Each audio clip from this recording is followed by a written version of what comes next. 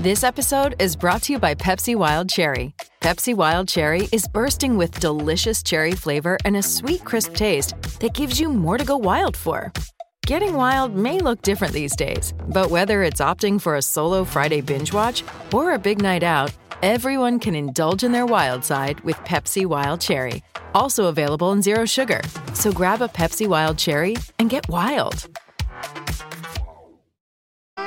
Thanks for downloading this podcast from Love Sport Radio. For more, go to lovesportradio.com for all the latest podcasts, news and views. Or for more, follow us at Love Sport Radio on Twitter.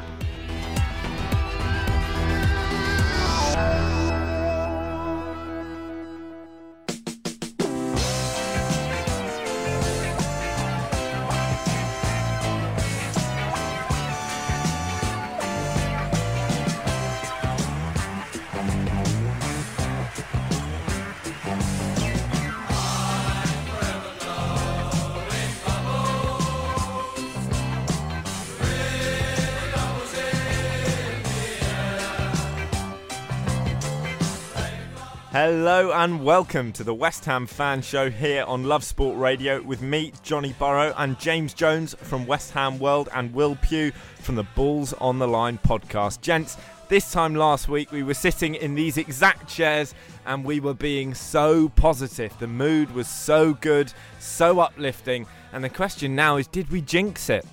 Well, I think so. I mean, to be honest, I will give you some props this week, James, because I was the one for once leading the positivity charge, and I was refusing to let myself believe that after all the recent feel-good facts around the club, we could possibly get anything other than a win in Wales. And sure enough, you were right. I wouldn't say I was right. I think I could just see you weren't wrong. True. I mean, I could just see it coming from a mile off. And I said that to you when the second goal went in, and I messaged you straight away. I was like, I told you that I could see it coming from a mile off. And it doesn't even surprise me. I wasn't even that annoyed on Saturday afternoon because I could I just knew it was coming. It was so typical of West Ham to do that. And you know, all that positivity last week, we didn't really consider the fact that we hadn't won away from home in like 8 years. And you know, it was going to happen. So yeah, it is what it is. You know, it's frustrating because you know both Watford and Wolves dropped points, and you know, so we could have closed the gap on 7th. Equally, though, with you having dropped points, you haven't lost anything from them dropping but points. When you consider it's Cardiff away who are in really poor form going into that game, you got to see it as opportunity missed. You know, because Wolves did gain the point.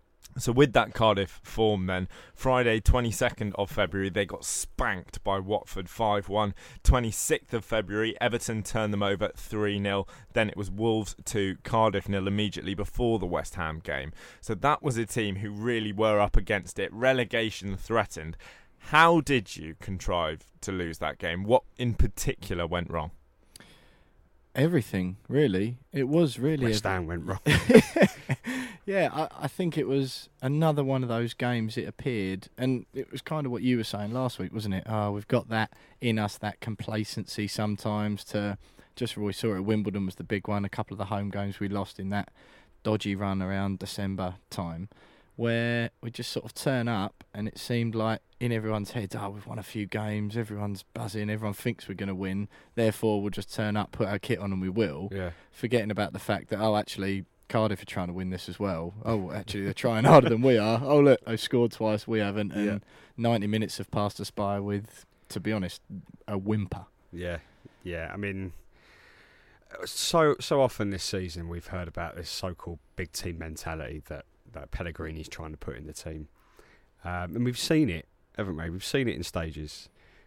Recently, before the Cardiff game, Nasri came out and said, got to have a big team mentality. But isn't the very nature of a big team mentality that it can't appear in stages? The whole point with those teams, the old Ferguson sides, when they were winning, when they were up against it, it's got to be every week, hasn't it? This is my point, in that, before that Cardiff game, Nasri came out and said, we can't go to teams like Cardiff and just expect a win. And it was like, well, fair enough, good. I hope you've told everyone else that as well. I don't know. And they've rocked up and they've gone to Cardiff expecting to win, and it's exactly what they've done. Hernandez has said it after the Cardiff game, obviously with Huddersfield this weekend in mind, and gone, we've got to have that big team mentality. I don't want to hear those words again, because clearly we're not capable of having that big team mentality, because you can't only have that big team mentality against the top 6. You can't go into a game against a big team and go, oh, now we're the big team, we can play against this lot. But then the smaller clubs just turn up and just expect to win football matches. West Ham are not a big team in that respect. And until we actually start playing like a big team consistently, then just don't mention it. Just don't do it, because it's getting quite annoying. No, do you think from the Pellegrini point of view, there might be some pressure on him from the board to not just do it in terms of mentality, but produce a team who look like a big team, play like a big team, because of all the money that's being spent? There is that, but I disagree. I like with James. About you don't want to hear the words again. I want to hear it all the time until that message is drummed in. It's all very well saying it, but it's got to happen every week if you're going to say it. I totally agree, but I think just keep on pummeling that, because before, if you don't, there is a change now, right? The fact that Pellegrini's using this term, the players, all right, some of them might be saying it, but eventually some of them will adopt that, won't they? And if that starts to become the ethos of the club, and if that has to start from just saying it all the time, and that in a year or 2 years, and as long as we can see an upward trajectory, because if it's just we're finishing between 8th and 13th every year for the next 5 years, but everyone's going, oh, we've got a big team mentality, then obviously different story. I mean, they can sit in team meetings and talk about it amongst themselves, but I don't want to hear someone like Samir Nasri come out before we play Cardiff away, relegation threatened Cardiff away that's lost 4 in a row, Cardiff away, and go, oh, we want to be a big team, we've got big team mentality, and then watch us go and lose 2-0. Don't want to hear it. Talk about it amongst yourselves, talk about why it's not working behind closed doors, but then don't come out and tell us all you're going to do that and then don't deliver. Don't you think part of a big team mentality, though, when this is the bit that really annoys me, is that part of a big team mentality is that if a big team went to Cardiff, relegation threatened Cardiff that have lost 4 in a row, if a big team went there... that's not how Cardiff like to be known, by the way. Yeah. But if a big team had gone there and got turned over like we did, and the most frustrating bit is just turned up with a whimper, got turned over with a whimper, there'd be like uproar, wouldn't there? All the press would be all over it. It'd be a huge story if Spurs, Man United, Arsenal, Chelsea. If a genuine big team went there, it'd be known as an upset. Exactly, because that big team that's lost that game at Cardiff. I'm not going to go through the relegation Cardiff again, but I quite like that. No, I think we should do it every time. Even if in 20 Cardiff. years' time Cardiff are winning the league, it should be Cardiff who've lost their last 4, threatened by relegation. But what I'm saying is that big team could have gone there, but they might have won the 8 or 9 fixtures before then. They might be top of the league at the time. So you can kind of, sometimes those upsets happen. But when you've got West Ham, who are in transition still, are in relatively good form, can't just afford to rock up at Cardiff and just expect to win because they're Cardiff. That a lot of those players have to remember that we're, only West Ham still. We're still not. We're not a big team West Ham. We're not top 6 West Ham. We could still finish 12th, couldn't we? 13th. Yeah. Like technically, exactly. It's not like we're a million. We could also still finish 7th, granted, but that could happen, couldn't it? It could happen, yeah. With some and of it's the a sort of scenario I kind of can half see happening now. Season's over, isn't it? Don't say that. We've gone from positivity last week to just complete. God, I can't bother anymore this week. It's that game-to-game mentality that we talk about, though, isn't it? Yeah. To be fair. Well, in terms of that big team mentality, where's it not coming from? Because the players who we've heard talking about it, the likes of Samir Nasri, he's of course been at the books at real big teams, at the Arsenals, at the Cities of this world. Chicharito, that's a man who's played for Real Madrid, for Manchester United. There are players in this team who know what it takes. They've done it before. So who is at fault? I think the before is the key word there, to be honest. They have done it before. Pellegrini, obviously, been at Real Madrid, been at Manchester City. You've also got, Fabianski, who's been signed of a season, but you've got a lot of young players within that squad as well. Yeah. And I don't like to make it a habit of saying this, but James is right again. where you say we're in a transitional period, and it's just another example here of us getting caught up in that week-to-week football fan mentality, isn't it? Where last week we were sitting here and we've won a couple of games and it was it's the best thing ever. I love being a West Ham fan. I'm so happy. To 1 week later, a result, not ideal. And we're sort of back to this is rubbish. It's not the worst club in the land to support. But I think that's right. Realistically, where we were last season, we were tragic in my eyes, and the performance on the pitch, the feeling around the club. But now they're generally bigger picture. We're in a better position. But you're right with transitional. We are in a better position. It was around about this time last year that it all kicked off at the Burnley game, and that was it. And we could have gone down with David Moyes as manager and anything like that. So we are in a far better position. We've come a long way. So we can't really complain on that respect. Well, it's not just West Ham who don't know whether they're coming or going. The whole country is in the lurch still with Brexit. The big vote was, of course, yesterday. A defeat once more, a heavy defeat for Theresa May. MPs have just left the chamber once more, voting on whether to take the potential of a no-deal Brexit off the table for the 29th of March. Important to note, this doesn't take it off the table permanently. If we fail to leave on the 29th of March, it could still happen, but we'll have the results from that vote very shortly, and most importantly, on the West Ham Fan Show, a chat with a certain Mr. John Moncur. This is Love Sport. You are listening to the West Ham Fan Show here on Love Sport Radio with me, Johnny Burrow, joined by James Jones from West Ham World and Will Pugh from the Bulls on the Line podcast. And I'm delighted to say we're also joined on the line by John Moncur, former West Ham midfielder. Evening, John. Thanks very much for joining us. Yeah, too many names flying around. Too many Johns. Too many Johns. It's a constant problem. The other problem, of course, for West Ham, which we were discussing in the first few minutes of the show, John, was this idea of a big team mentality. The club seem to be struggling to get their heads around it. Do you think it's something that the current West Ham squad have? And if not, is it something that they need?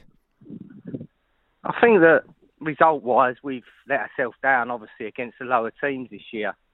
And you got sort of the performances against the bigger teams.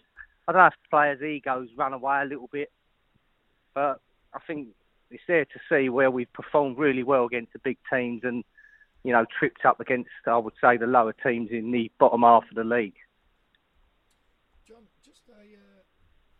just a quick one, John, on you say that about the players' egos there.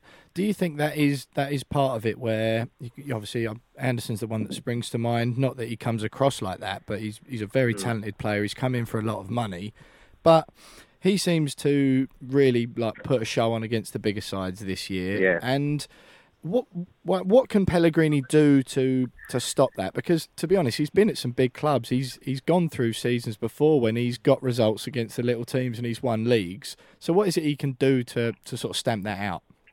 Yeah, I think as a manager, he's got to manage that. I think it's man management. I mean, if you look at a lot of the players, even back in our day, you could have said that a little bit about Di Canio. He was fantastic. And them sort of players do rise to the occasion. It's in their makeup. But as a group, you've got to find a level where the performance, the consistency is, the key. And I think West Ham, it's been a big plus this year. We've got a lot of good players, and we've performance-wise against the bigger teams, we have been fantastic. But it's just finding that consistency, and it seems like 2 steps forward, 1 step back at times. So I think managing them players, I wouldn't say it's a fitness thing, or I think it's just getting the attitude right for them games. John, how does Pellegrini and even some of the senior players, as we were saying earlier, like Hernandez and Nasri, have both come out recently and spoken about big team mentality, and those two players have played for some of the biggest clubs in Europe. How do they do that? Because back in your day, West Ham for many years have been known as a team that regularly slip up against smaller clubs, particularly in the cup. How did it work in your day when you came up against sort of the lesser known sides or the relegation threatened sides? Were there certain discussions had in the dressing room beforehand? Yeah, I think it was a thing in our day with the we got knocked out a couple a few times against some real low teams, and it happened this year against Wimbledon with obviously West Ham in the FA Cup, and it's something that you have to address. But the problem what West Ham have had this year is the Bournemouths, the Brightons, the Huddersfields. They're the games where if you can, even when you're not on, you can sometimes feel it. You've got to grind out a result, and that's, I think, what good teams do. They can get a result as a group when they're not, all performing. You only need to dip 3 or 4 players, be out of form, and you can lose a match like that, especially with the standard now of the Premiership. John, we've seen, of course, the news today that Declan Rice has got his first ever call-up to the England squad. With that in mind, for you, are you pleased he's playing for England rather than Ireland, and how good can he be for both West Ham and his country? Yeah, definitely. As an Englishman, I think he's a great talent. I mean, this year he's come on a bundle, and I think that the boys made the right decision. I think for his career, he's only going to improve being an England player. No disrespect to Republic, but I think that he's done it now. He's made that decision, and I think he's just got to keep his head level, which I think he's going to be. He's come through the academy. He looks like he's got a fantastic attitude, and he's one of them that, you talk about big game mentality and small game mentality. He's one that I've seen the consistency with. So, he's one of them. I can see him being a future captain of West Ham for many years. John, one last one that we've been talking about, or we're going to go on to talk about, is some rumours flying around today that Big Andy Carroll, we may have seen the last of him in a West Ham United shirt. Obviously, there's very few that rival your left foot in a claret and blue shirt in the East End. But Andy did come close in spells to rivaling that, and certainly in terms of the regard in which he was held by the fans. It's been a disappointing period for him. What are your thoughts on his time with the club overall? If it does turn out that we're not going to see him in a West Ham shirt again. Yeah, I think with Andy, he's a player that he was great when he first come, and I think it was a style of play really under Sam and everything else with Kevin Nolan. I think you see the best in him. I think under Pellegrini, even this year, when you've actually seen him play, we don't play to his strengths.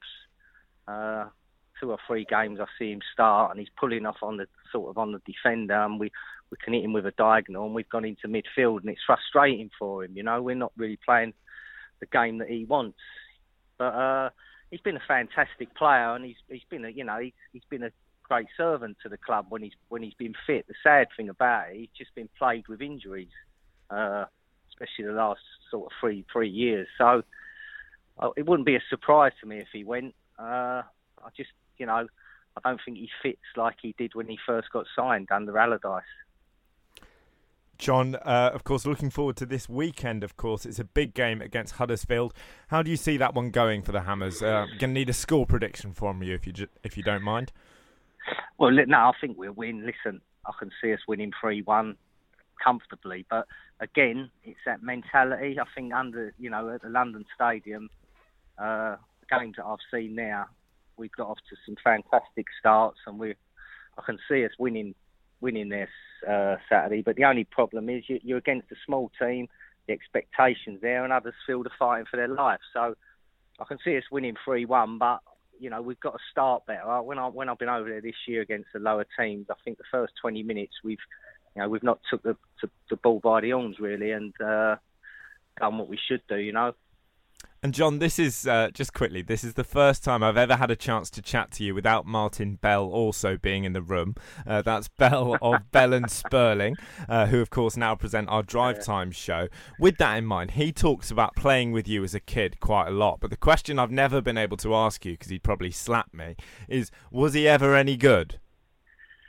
No, listen, I'm a better singer than he was a footballer. Okay.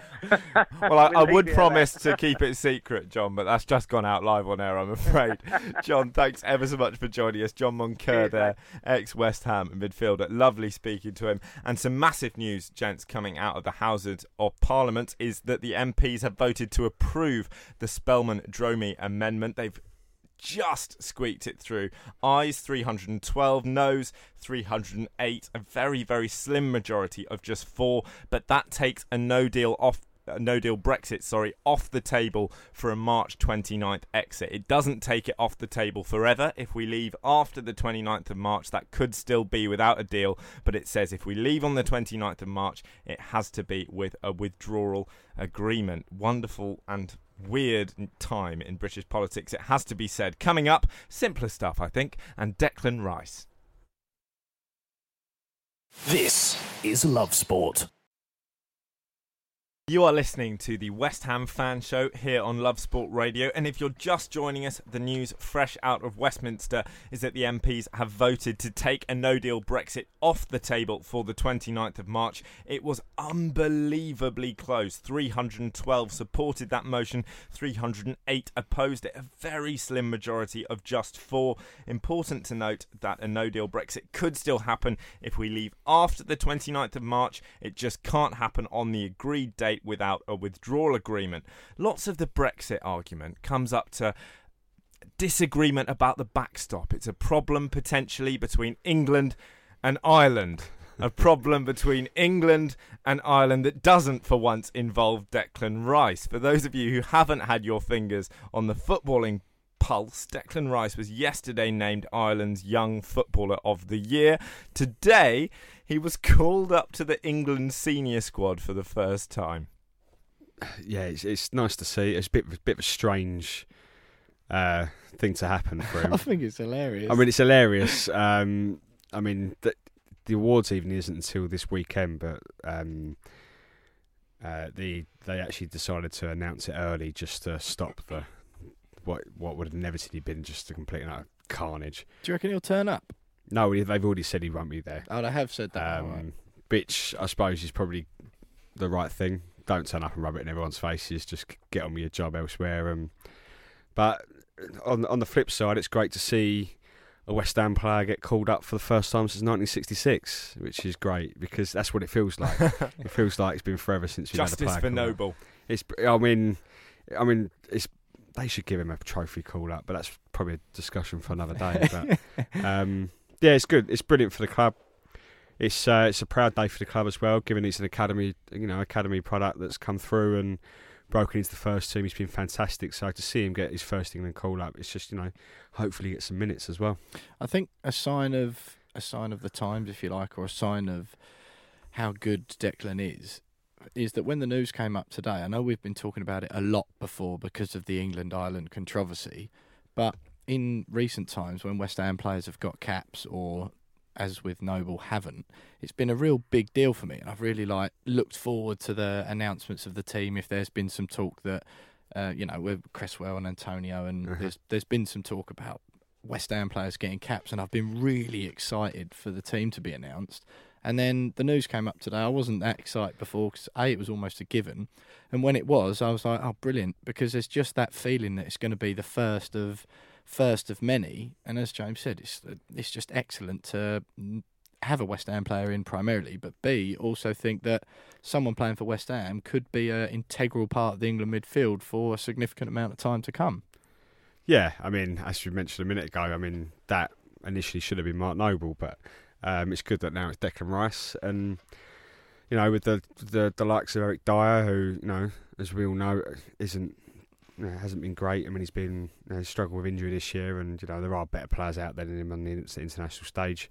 Jordan Henderson as well, not a bad player, but Declan Rice probably better than him. So, I mean, I'd like to see him, force his way in there, and be a starter for England for many years to come. Whether that, whether he'll be a West Ham player in many years to come is another matter. But, to start his England career as a West Ham player is fantastic. Is this you setting me up for my stats? Sorry, Johnny. No, let's go for it, mate. Fire some stats off. When you're mentioning it was unintentional, but consider yourself set up. I thought we were going to pretend that this radio chemistry we've got was deliberate and pre-planned.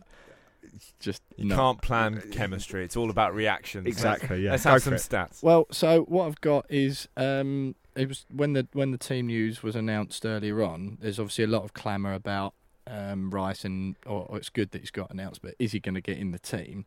There was some stats that Sky ran And the first one is tackles per 90 minutes. This was a comparison between Declan Rice, Jordan Henderson, Fabian Delph, and for some reason they included Eric Dyer in this conversation.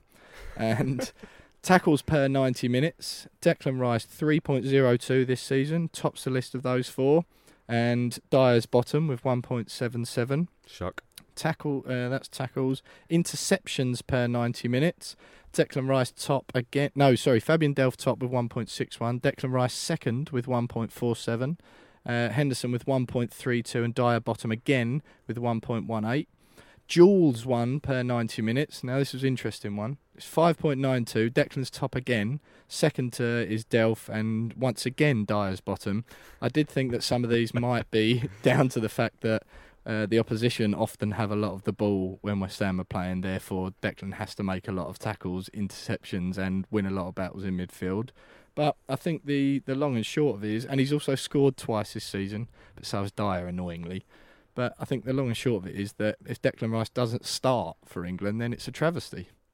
You hear a lot from West Ham fans, that it was West Ham really who won the World Cup in 1966. That, there were so many integral members of that England squad who knew Upton Park very, very well that the club needed to take some kind of credit for it. With that in mind, is there genuine pride for you that Rice has chosen England over Ireland? If he was playing in green rather than white, would you still be looking at him and going, this is a West Ham boy who's a fantastic footballer doing it on the international stage? Or does the fact that he's going to be doing it with 3 lions on his chest make it all the more important for you?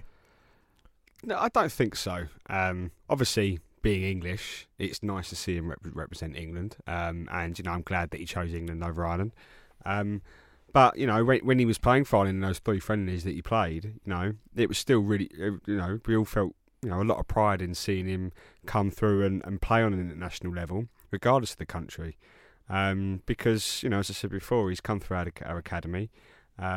He's forced his way into the first team squad, and he's kind of, really reignited that, that reputation that West Ham had, back in the 90s and the early noughties of being sort of the academy of football, which kind of died for it's not been around since maybe the early noughties. So for a player like that to come in and have such an impact on the professional game at such a young age, that makes the country he plays for sort of really irrelevant, really. I think it's just that because we're English as well, we're probably talking about it a little bit more. I do agree. I think the fact that he's picked England over Ireland is nice, and also the fact that he's come through West Ham, that's nice as well.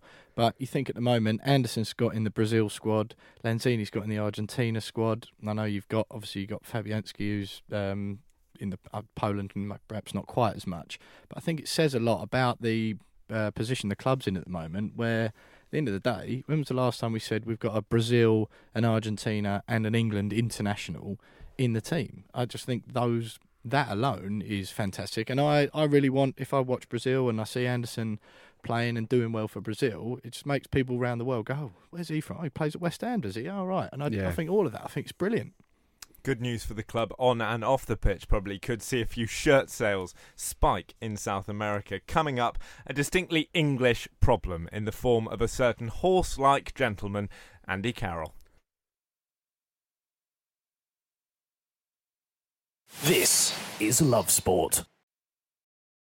You are listening to the West Ham Fan Show here on Love Sport Radio with me, Johnny Burrow, and West Ham World. The latest news, if you're just joining us, is that MPs have been voting to take a no-deal Brexit off the table for a potential 29th of March exit. They voted to take it off the table by just 4 votes. Very, very narrow. Some people doubtless will be very frustrated by that, saying we need it on the table to continue to negotiate with the EU.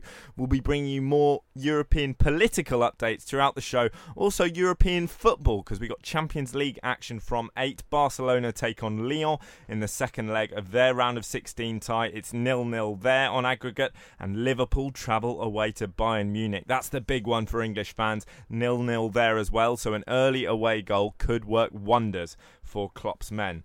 Focusing our attention though, more importantly, on East London and West Ham. Andy Carroll is a man who we always hear gives you an option. We hear this for England. He gives you an option, which in layman's terms mean he's really, really big and he kicks a football quite hard. Despite that option potentially being useful, has his time at West Ham come to an end? I think we were all resigned to the fact that his West Ham career was going to come to an end probably about 3 years ago, because he's not fit enough for long enough for him to really have a meaningful impact on the team, consistently. Yeah, I mean, every year when he gets fit around about February time and he comes on and makes first appearance of the season, he's an option off the bench, and he tends to come off the bench and nick a couple of goals that will keep us in the Premier League in relegation battles, which that has been the case over the last couple of years. But that was under managers that played a style of football that that suited him. But it's not just that. I mean, there is reasons for this as well, isn't there? There's rumours coming out today saying that an ankle injury of his has flared up again, or whether it's a new one or an old one.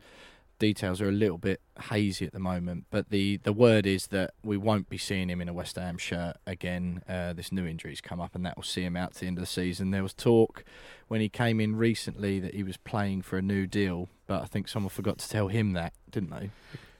Yeah, I mean, he scored one goal this season. It was against Birmingham.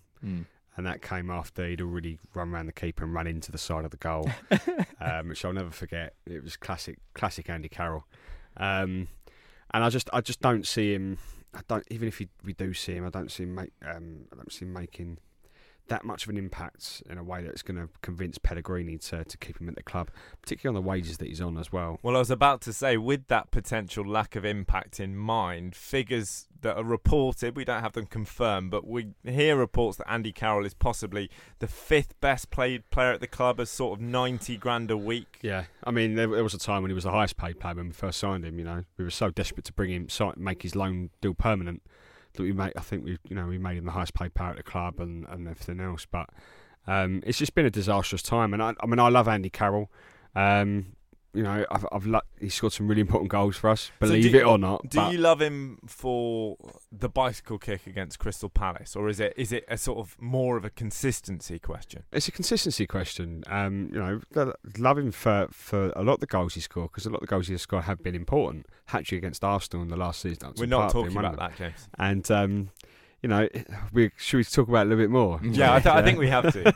I think impartiality requires me to say it was a phenomenal hat-trick. Yeah, it was. But in terms of consistency, I mean, I've got some stats sitting in front of me that show just how inconsistent he is. Since he signed for the club we'll include his loan spell in 2012-2013, he's played 142 games for the club, which in 7 seasons is pretty poor. In comparison, he's actually sat 142 games out injured. So he's sat exactly the same amount of games out injured as he has actually played for the club, which says a lot. 34 goals, that's a goal every 4.18 games, which again for a striker is not great. But the big one, days spent out injured since he signed for us, is a whopping 1,161. That doesn't include the current injury that he may or may not have. We don't know. So that's almost 4 years. 4 years of the 7 he's been at the club. And that's now as well, isn't it? That's not including obviously the time between now and the end of the season. So if we assume that we're not going to see him again, we're in March now, and you've got to add another 3 months onto that, because his contract will probably run out at the end of June. 250 days or something like that, and over 150 games missed in 7 years. That's in all competitions. It's a shame, because on his day he was unplayable at times. But the most league games he played in one season was 27, and that was in 15-16. But even in that season, he only scored 9 goals in the league, which again is not great for a striker. When you said that 1 goal every 4.1 games or whatever it was, then the first thing I thought, because as I knew you were going to line a few of these up, I do feel obliged to defend Andy, because again, same as James, I do love him at the club, and I do feel sad of how it's gone for him, to be honest. I agree with what John Moncur was saying earlier on about style of play at the moment. I also agree with what you were saying about the option thing. I think for a long time, even when he was fully fit, I've always thought he'd be his place should be on the bench to come on and change the game. But when you're paying him 90 grand a week at a club like West Ham, that politically doesn't work. But I did. I wasn't sure whether that 4.1 games for every goal. I sort of immediately thought, oh yeah, but he comes off the bench a lot, so that's probably appearances. But when you say that about the 15-16 season, and he got 9 goals in a year. Yeah, so nine league goals in 27 league appearances. I'm pretty sure he's never hit double figures in a season for us. Rather cruelly, the most relevant figures when you're talking about a player's future are the figures from the present. And if we look at his figures for this season, 12 Premier League appearances, no goals, 2 yellow cards. So I suppose that's something. He's putting himself about 1 goal, which came in the FA Cup, 2 appearances there. He scored against Birmingham. But not really the kind of figures you're wanting for 90 grand a week. Other suggestions I've heard, important to stress these are just rumours, that perhaps there could be a question of an attitude problem with Andy Carroll, that possibly he likes a night out and isn't as focused as he might be. Listen, we all know that Andy Carroll likes a night out. Fans have seen it. Do you love him more for that reason? Oh, absolutely. He gets his ponytail done and he heads out into town. He has got great hair. He's got great hair. That's one thing to note. He's got great hair. He's married to a girl from Towie, so he obviously likes the Essex scene, which is, don't we all? Me, not so much now, but I grew up in Essex, so. But a lot of footballers do like a night out though. So you don't have a problem, and we don't know how much Andy Carroll goes out, if he goes out at all. But if Andy Carroll were to, say, be having a couple of nights out a week, that's something that for you as a West Ham fan, you're going, you know what? I like our players to be allowed to be human, and I like that about him as a bloke. You see fans get really angry about it. They always come out and go, how dare you go out and have a couple of beers? It's like, well, it's a job, You're okay to go out for a couple of beers, after you go out, after you've been at work. You could argue that your average person working an office job, or your average radio presenter, or your average MP, or whatever it may be, isn't a professional athlete. I don't think.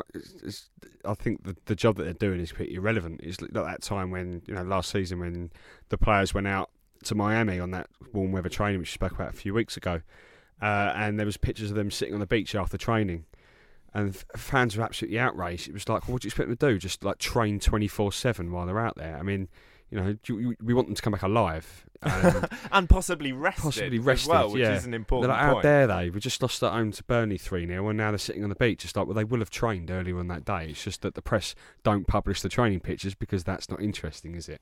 No, I think there probably is a little bit more to it. He's probably not done himself too many favours, because perhaps he does it in a bit more of a public fashion, perhaps in as much as, like you say, I know there's a certain few pubs in and around Epping when on some weekends you can almost guarantee that if you rock up in there that you might get to bump into him and Kevin Nolan when he was playing. To be fair, if he was in the pub, poor old Landy, he'd never get away with it, would he? You can't fly under the radar with that kind of frame. That's it. But although it's true, maybe I've funny enough, I'm reading Michael Carrick's autobiography at the moment, and I was quite surprised. He talks quite candidly and openly in there about, and then we went and had a night out in the town, and then we went and did this, and then we went and did that. And maybe Premier League players these days are a bit more savvy with, that as in that does still go on, but they do it, perhaps away from the cameras, perhaps in their own houses a little bit more. Whereas Andy does that less so, and you're kind of damned if you do, damned if you don't, because fans love all that. Declan Rice was in the pub after a game a few weeks ago, wasn't he? Yeah. And everyone loves it and jumps all over it. I just think with everything else that's happened with Carroll, by all accounts, he's a really nice guy if you do bump into him in one of the pubs. And you're kind of damned if you do, damned if you don't, because fans want to see that players are real. I take your point, absolutely. You want players to, as James was saying, have a life. You want them to be a laugh if you bump into them. But the fact remains that if I know that my club is spending 90 grand a week on someone, and I am, in terms of this season, it sounds like I am literally more likely to see Andy Carroll in the pub than I am to see him score a Premier League goal. And I'm not joking there. Serious point. At that point, do we need to revisit his future at the club? Yes, in short. I'd less so because of that reason you talk about. I think he could probably have been and be currently a little bit more sensible with it. But I think for footballing reasons, his time's up. Yeah, I think if you look at his injury record as well, there was that one injury where he spent, a good, 7-8 months out. And, apparently it was an injury. It was such a freak injury that normally only basketball players get it. Because he's obviously jumping up and down and spending a lot of his time playing football in the air, that he picked up a heel injury that basketball players get. That's the freakiest of injuries for a footballer. That's how unlucky he's been with injuries. And when you're injured for 6-7 months of the season, of course you go, what can I do? I'll go out the pub. Why not? Yeah. So I think he's probably drawn the short straw a little bit, and he gets a lot of stick because for some reason fans think it's all his fault that he's always injured. I think he's been a little bit more unlucky than anything else. I think one thing that did make me laugh though earlier on when I was just doing a bit of research for this segment is that, and you talk about that 7 to 9 month spell he had out. When you Google Andy Carroll at the moment, the top Google suggested question is, where is Andy Carroll now? Could spend quite a lot of time answering that question. We've got sort of 45 minutes left on the show. We could probably go a good way through it. Let's, for now, the broad answer to that question is, of course, that Andy Carroll is at West Ham. I'm going to put you both on the spot. Come the end of the season, would you like the broad answer to the question, where is Andy Carroll, at least in terms of football club, to still be West Ham United? No, not for me. I think time's up now, really. I don't think he fits into Pellegrini's style, and I think with no animosity or malice from my part, I just think the time is up for me. Sadly, I agree. It's a shame it hasn't worked out for him over all these years. But we can use his wages. Not that I'm a person that really cares about the wages players are paid. It doesn't fit me. But, we can use that on other players. So, affects the club more broadly. Yeah. Thanks, Andy Carroll. But, good luck in the future. I think that's probably what it's going to be in the summer. See you in Epping. See you in Epping. A toast to Andy Carroll. It's all still kicking off in Westminster. The MPs have now been voting on the Malthouse Compromise, so-called. What that requests is that the government publishes tariff schedules. It requests an extension of leaving the EU to the 22nd of May 2019. It even requests mutual standstill agreements between the UK and the EU until the end of 2021, including payments to the EU and a unilateral guarantee of citizen rights. That's why it's being called a kind of managed no deal. MPs weren't having any of that either. They voted that down pretty firmly. So the message from Parliament seems to be clear. The MPs aren't taking a no deal Brexit very seriously. 374 against, 164 for. We'll also have European football coming up. We kick off in the Champions League at 8 o'clock, and we've just got underway in the Championship. We'll be bringing you updates from around the grounds, not least Birmingham City as they take on Millwall. It's a massive game for the Lions. This is Love Sport. Coming up on the West Ham Fan Show on Love Sport Radio, we'll be talking season tickets. Prices have gone up again. Is that an outrage? What is the solution? Is that just the direction that modern football seems to be moving in? We've got lots to touch on. And with that, gents, for you personally, have your ticket prices increased? Yes. I'm band 3 and they've gone up. I think my ticket's gone up by about 55 quid. Wasn't, by now the club would have announced a freeze on ticket prices, and they hadn't, so I was expecting a price rise. And at first I was a little bit like, cool, that's a bit of a jump, but then I saw someone on Twitter quite rightly put it into perspective by saying it works out about £3 a game. And when you put it like that, is it worth throwing your toys out the pram and going, no, I'm not going to renew for £3 a game? Like, that's pretty much all it is. But it could be a moral stance, couldn't it, James? In the sense that £3 a game in isolation isn't a lot of money. It's about what you pay for your coffee if you have one in the morning. But across a season, firstly, it could be quite a lot for some fans. Important to remember that this is still at least nominally the working man's game. But also in terms of just the principle of the thing, it's £3 a game this time. Well, if it keeps being £3 a game every year and every year and every year, it's going to become completely unaffordable. True, but this is the first one for a while, and I did see someone on Twitter actually who said that's £55. I think his was the same, or £50 plus my £5 admin fee. That means I won't be getting my replica shirt this year. Which again, if you can pick one of them up for £55 next year, I'll be surprised. But no, I understand what you say, Johnny, about that. But I do think that it shows that the club are quite confident on ticket sales. Obviously, we've had the recent expansion and the allowance of the extra capacity. Karen Brady's always banging on about 50,000 fans on the waiting list, though, isn't she? So yeah, but that maybe that's actually true. Yeah.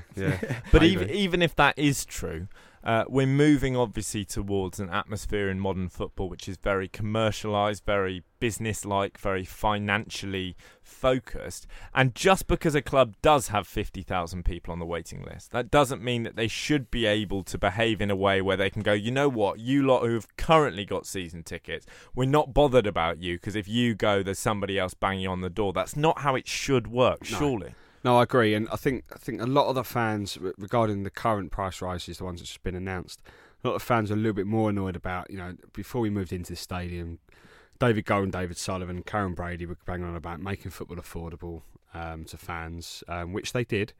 I thought, ticket prices, season ticket prices up until now, and still technically are quite affordable if you compare them to other Premier League football clubs. But they have increased the ticket price of younger fans in what were initially cheaper bands. They introduced an additional band when we moved into the stadium to make those tickets cheaper. They've now gone up in price. So I can see, I get it. No one wants to see anything go up in price, particularly when it's as expensive as a season ticket, whether that's £200 or whether that's £1,200. To a lot of people, that is a lot of money. Even £100's a lot of money to a lot of people. So, I get it, but I think for me, the biggest gripe I've got is that they brought forward the deadline to renew these tickets, which is now something like the 16th of May. Why is it so early? I mean, I don't get it. That is a peculiar one. And we've seen it before. Some awful PR, marketing, media decisions, if you like, where you see it a lot with clubs who are on the verge of getting relegated, don't you? And they say, renew your season ticket before the end of the season for a £50 discount or whatever it might be. And I know we're not in that position, but it does seem odd bringing that deadline forward. But the club have released a statement only an hour ago saying record numbers of fans renew season ticket on first day. Of course they have, yeah. Yeah, so I agree with you, Johnny. I think when you said that football's going towards that business financial climate, if you like, I think, to be frank, we've been there for years. Yeah. I think that's where a lot of the anger, certainly in clubs like West Ham, who do, tend to be made up, the fan bases of more working class people, and the working man, as you said then, that's where that frustration comes from, because every time it edges towards that commercialism and the business decisions, and you said then, James, about not talking about wages because it doesn't bother you. Unfortunately, you hear more and more and more of that in the media these days, and that's what makes fans feel less and less engaged year in, year out. I get it. And that, I mean, you're right, it's been a problem for a long time. But, regardless of price increases, there'd be a lot of fans like me, when I say that, it doesn't matter how much it goes up in price, I'm still going to renew because the club's had me by the provincials since I was born. That was a good tweet, that. I like that. Yeah, and I mean, I couldn't say by tweet word for word, but that's long and short of it. But regardless of how much money we're paying players now compared to when I was born. The long and short of the proverbials. But there must be an amount, mustn't there, James, where if the club said, hang on, we're doubling the price of your season ticket, would you even... I mean, there comes a point when even if it's not you going, I will pay that, it would get to a stage where for you or many other West Ham fans, it would simply become unaffordable. Yeah. I think before that happens, though, sorry, Will, I think before that happens, there will be... a little bit like the whole away ticket thing that goes on at the moment, where fans can't pay any more than £30, I think, for an away ticket. I think it'll get to the point where the Premier League or the FA or whoever it's down to, maybe even the government will step in and go, no, is getting a little bit out of hand now, and they will cap the amount that clubs can charge for certain tickets. Otherwise, you're right. I mean, it could get to the point where West Ham could rock up next season and go, your ticket was $650, now it's $2,000. You know, cough up, or there's 50,000 fans on a waiting list waiting to take your ticket. And, you know, you're right. If it got to that, then I'd be like, well, hang on, that's a little bit much. But the one thing I will say, I agree with you with that. I think that would be, first of all, PR suicide to do something like that, wouldn't it? To just ramp it up massively. And I'm not saying that they'd have an empty stadium, let's put it that way. Well, exactly, yeah. But the one thing I would say is, when you're talking about it there, Johnny, there is still, you can buy a ticket at West Ham, and albeit band 5, and you are sitting, you know, the seats are band 5 seats. You're high up in the air. You're a long way from the pitch, but paying £320 for a season, that for a season ticket price. And I know it sounds like I'm sort of wheeling out the club PR we get. In the Premier League, that is very good. It is outstanding, I'm not getting at West Ham here. In the scale of the league, they're by far from the worst defenders, but it seems like every show I have, every set of fans, there's always a story about tickets getting more and more expensive. Where will it end? Talking of where will it end, there's another vote from the Commons. We heard that an amendment had been approved to the no-deal Brexit vote. That amendment said that MPs would oppose a no-deal Brexit at any point, not just on the 29th of March, and the MPs have now supported. They voted to approve the amended motion, 321 ayes, 278 noes. It's not legally binding, but the MPs aren't happy. This is Love Sport.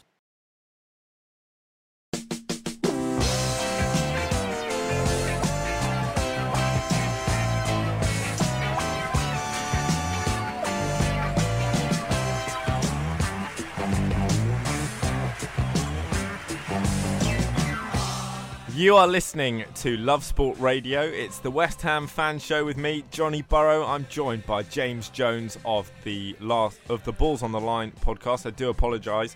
No, James Jones of West Ham World, Will Pugh of Balls on the Line podcast. And the country may be disintegrating, but we are here to talk about West Ham. Just before we get into that, the latest news from Westminster is, of course, that MPs have voted to rule out a no-deal Brexit by 43 votes. Theresa May hasn't got a voice. She hasn't got a hope either. She's now saying that we risk damaging the trust of the nation. The trust of the nation is also, in other European terms, in Liverpool this evening, of course, as they travel away to Bayern Munich. They've just kicked off, still 0-0 on aggregate there. Updates from around the grounds for you this evening, and a massive goal has just gone in for Millwall. They are 1-0 up against Birmingham City as they hope to avoid relegation. Norwich City already 2-0 up against Hull City. A win would, of course, see them go top of the Championship table once more, and Aston Villa lead Nottingham Forest 2-1 already, and it's only 17 minutes in. Gentlemen, more important matters than the collapse of a nation, the Premier League race for 7th. West Ham are very much in the mix for that. They currently sit on 9th, but the bigger question really than can you win it is, do you want to win it? Yes. I'm going to get there first. So we have different views on this, don't we, Will? We do. And I'll be honest, it drills down to quite deep in me about my outlook on football as a whole. Mm-hmm. And I think we were talking to one of the guys from the Fulham show earlier on as well, who kind of made a point that echoes my sentiments, that if you're not going to chase for that 7th place spot, what is the point of football? What is the point of going every week, paying your money, paying your extra 55 quid a year, your extra £3 a game, playing games against relegation threat and lost 4 and have bounced Cardiff? What is the point of all of these things if with 2 games to go you can finish 7th place in the league or you can finish 8th place in the league? You're going, I don't know if I really want to beat Everton today because, you know, it might mean Europa League, etc., etc. What is the point? No, see, you get me wrong a little bit here, in that I wouldn't want to see us deliberately lose a game so we don't finish 7th. That would anger me. And, you know, if we finish 7th, fantastic, great stuff. What my question really here is, if we do finish 7th, do we really want to go through those European qualifiers? I'd love to see us in the Europa League, but I don't want to see us be playing a European qualifier in Lithuania on the 2nd of July. It's worked against us 2 years running. Lost to Romanian giants Astra. Great side. Excellent side. Got further than Tottenham in the Europa League that year, so out the group stage. So a lot of people don't give them the credit they deserve. A lot of people, let's talk the truth, But do we really want to do that? Do we really want to go through that? If we can win the FA Cup, which we could have done this year, by the way. Yeah, well, exactly. Right? We can't now, though. Yeah, we? But we could if we'd have gone. All right, we're going to try and win the FA Cup, try and get the Europa League. We go into the group stage, or we go straight into. Do we do? I think we do go into group stage. If we don't, it's straight into the playoffs, which means that you start in August rather than the first qualifying round, which we had to do a couple of years ago when we finished 7th under Bilic. Or was that the time when we got it through fair play, which is all really weird. I think the first one was fair play, wasn't it? Because we managed to only get 2 yellow cards in 500 years or whatever the stat was, and then the second time we got it through our position in the league. That must have been the year Andy Carroll was injured all season, wasn't it? I think it's quite fitting that this evening the debate that you're having is fundamentally, do we or don't we want to be in Europe? With that in mind, the early Europa League qualifiers can cause problems for Premier League sides. We saw last season, all season, Sean Dyche's Burnley with this immovable defensive rock, really well drilled, really confident side, particularly at home but also away. They were in the qualifiers for the Europa League this season. Of course, their season then started early, more condensed fixture list, and they haven't looked anything like the same side. Now, I suspect we can't blame the Europa League for all of that, but we hear a lot that it does make domestic form harder. Would you just be worried that you could be in for a really dodgy season next year if you are playing in Europe? Well, there is a lot of evidence to suggest that that's the case. On the flip side, which kind of goes against everything I've just said, really, but it's worth saying in that one of those 2 years that we were in Europe, that first year that we got in through fair play, was the last season at Upton Park, which was a worldie of a season, which we almost finished in the top 4. I mean, we did go out though really early, didn't we? So we barely had a Europa League. It was hardly a Europa League campaign, was it? But I know I'm almost disproved. It's very true. Yeah, you've just basically said, which you didn't say with words, but what you meant was, Will, you're right, wasn't it? I wouldn't go as far as that. I wouldn't go as far as saying that. But I think the big thing here is that we want the team to be as successful as possible, and if that means finishing 7th and having to start the season in May, then great. I'm happy with that, but it worries me that we've got to go and do that again, and we've seen it happen before, and we're going to draw Astra again. We just know it, and we're going to lose again, and we're going to be laughing stuck in the country.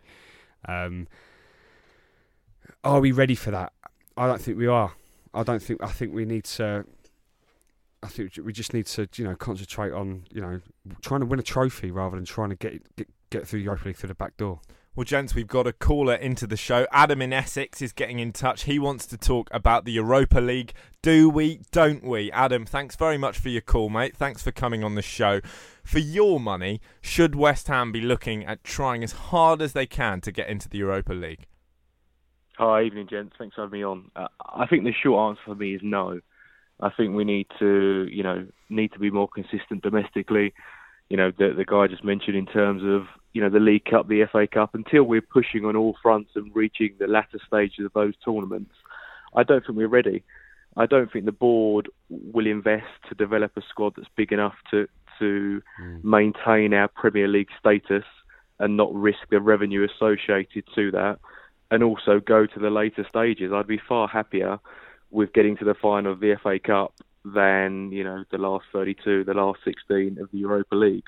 I don't think we're big enough to do that at this stage. So whilst it'd be great in a few years' time, I think right now it's not worth pushing for. Not to say we should lose games, but I don't think we should sacrifice what we can do domestically to achieve Europa League qualification through, what is a difficult process starting early in the summer. Adam, I kind of understand your point. And do you think that or correct me if I'm wrong, but are you saying that because of the current format, i.e. the fact you go in so early? Because surely the whole point of, you talk about there, making sure we're in good domestic shape, surely the whole point of being in good domestic shape is that we can finish as high up the league as possible, and the reward for that is a place in Europe. So are you saying that just because, is it the format of the tournament basically, and the fact we go in so early? I think so. I think it comes hand in hand. If we're finishing 5th, 6th each season, then just by the nature of that, we have a bigger squad because we've demonstrated we can do it domestically. So yes, if there's a higher, if we do better domestically and don't have to go through that process, then the likelihood is we're more ready to compete than we are today. I think as the squad stands in terms of size and ability, we're not ready to start our season so early. So yes is the short answer. So until that changes, or we develop the squad and invest enough to compete on all fronts, which I don't think we will, yes, it's the challenge with so many fixtures that will be our downfall. Adam, I take your point absolutely, mate, that you don't want to risk the club's Premier League future by, overburdening that fixture list. But that's all very realistic, all very pragmatic, all very responsible. But football, for a lot of fans, is about romance. It's about trying things out. It's about risk. It's about sending your keeper up in the 92nd minute. With that in mind, is there not a bit of you that goes, you know what, let's take that risk. I want to see my club playing in Europe? Yes and no. I think we've been there not too many times, not as many as I'd like actually, but we've been there before. I'd rather we beat Wimbledon and get through to a tie against Millwall than, we look abroad. Yes, going away in Europe would be great, but I really don't think we're ready. We haven't conquered what we can do nationally before we start looking internationally. I think it's as simple as that. We're not at a stage where we're bored of what we can achieve here. We're, beating Arsenal, and then we're the following week we're not getting results that we should. So, no, the passion and the excitement would be fantastic, but let's focus on the improvement we can do more realistically, at home before we start focusing abroad. I'd love to get there, I really would. But I don't think we're ready. I think it would almost knock us back rather than it take us forward, because until we start pushing it to the later stages of a European competition, I don't think we'd reap the benefits more so than what we would getting through to the later stages of the League Cup or the FA Cup. People talk about the League Cup being a Mickey Mouse tournament. I'd love to win it. It doesn't have the history that the FA Cup does, but I'd still like to give it a good go, and that's something we haven't done. We haven't done that, and we haven't come close. Do you think that we're getting? I mean, I agree with you, but do you think that we're perhaps being a little bit arrogant? And I suppose that 100%. That kind of, you could say that about, almost every football fan in the world, they're a bit arrogant, they get a bit, picky in terms of what they want their club to do, what they don't want their club to do. I mean, you'll hear Arsenal fans go, we haven't won a trophy in ages. It's like, well, you've won 3 FA Cups out of the last 5, so what about those? But they don't count those as success anymore because they've done it a lot. So I suppose that puts our mindset into the opposite way, where we haven't done it as much, but we kind of know the dangers of doing it, so we don't really want to do it. I'm with you, Adam, in that I don't think we're ready. But at the same time, if we did do it this season, I'd be quite, you'd have to see it as a success, given what we've had to go through the last, 2 or 3 years. So it's a strange one this season, but, I don't want to see us lose any games to try and avoid it. Adam, thanks ever so much for your call there. Just before we let you go, we're of course about to look forward to Huddersfield at the weekend. It's a big game. Can I press you for a score prediction? What I'd like and what I think are probably 2 different things. I want what you think, Adam. I think we'll win. I think we'll win 2-0.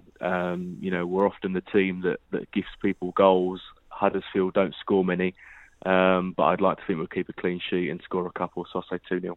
2-0, you heard it here first. Adam, thanks ever so much for your call, mate. Adam in Essex there, who was arguing that West Ham need to look at England. They need to conquer the British Isles before they can look further afield. If you agree with him, if you disagree with me, get in touch on 0208 70 20 558. And coming up, we'll be having a chat looking ahead to the Huddersfield fixture. Adam reckons it's 2-0. Let's see if Ollie Fisher, writer for Football 365 and a staunch Huddersfield fan, disagrees. This is Love Sport. You are listening to the West Ham Fan Show here on Love Sport Radio. If you're just joining us, big news out of Westminster tonight. MPs have just voted clearly to say not only should we not leave the EU without a deal on the 29th of March, we should never leave without a deal at all. The government lost that vote because so many Tories, including, by the way, Tory ministers, ignored a whip from the government to vote for something. They voted. They were told to vote against it. They voted for it. May's unhappy, could be resignations all kicking off. And now we've got to do it all again tomorrow. There'll be votes on a potential delay to Article 50. But to more important matters, gentlemen, and to Huddersfield Town versus West Ham United at the weekend, we were hearing from Adam there, calling in from Essex, that he reckons we're looking at a 2-0 win for the Hammers. Are you looking at 3 points as well? You can go first. Yeah. I took the lead last week and made myself look a bit silly, didn't I? We all made ourselves look silly there, didn't we?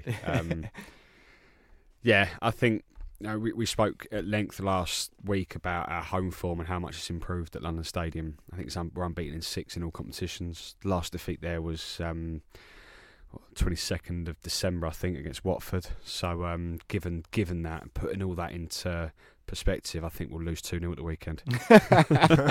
No, I'm joking. I think, yeah, you're right. I think Adam's right. I think Sports Social Podcast Network.